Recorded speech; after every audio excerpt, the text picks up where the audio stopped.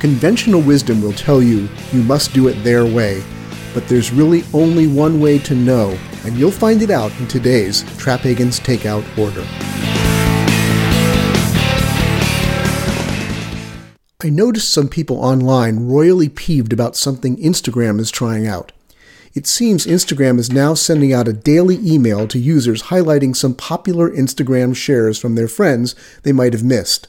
The critics are saying Instagram has lost its coolness, that email spamming users is so 2004.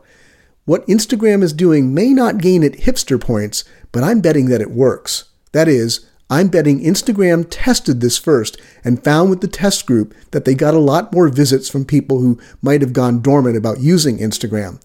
That's a big problem for app-based businesses. When you have to physically go to an app or to use the service, it's easy for it to get out of sight, out of mind. Twitter has employed a similar strategy for a while now, and it works for me.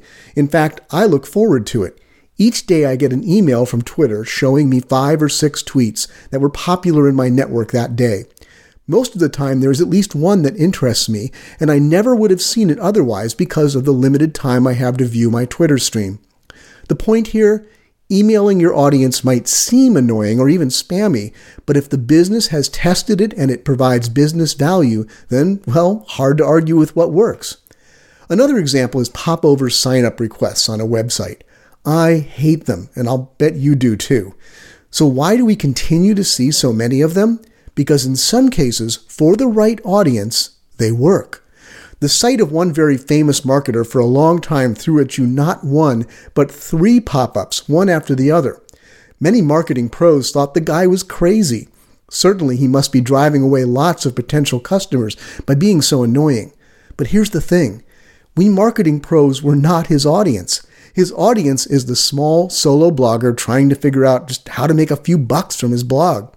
These people are so hungry for someone to sell them a magic plan or course, so they were actually eager to sign up using the pop-ups. The site owner knew his audience, knew their psychology, and ignored his critics to the tune of tens of thousands of profitable sign-ups for his courses.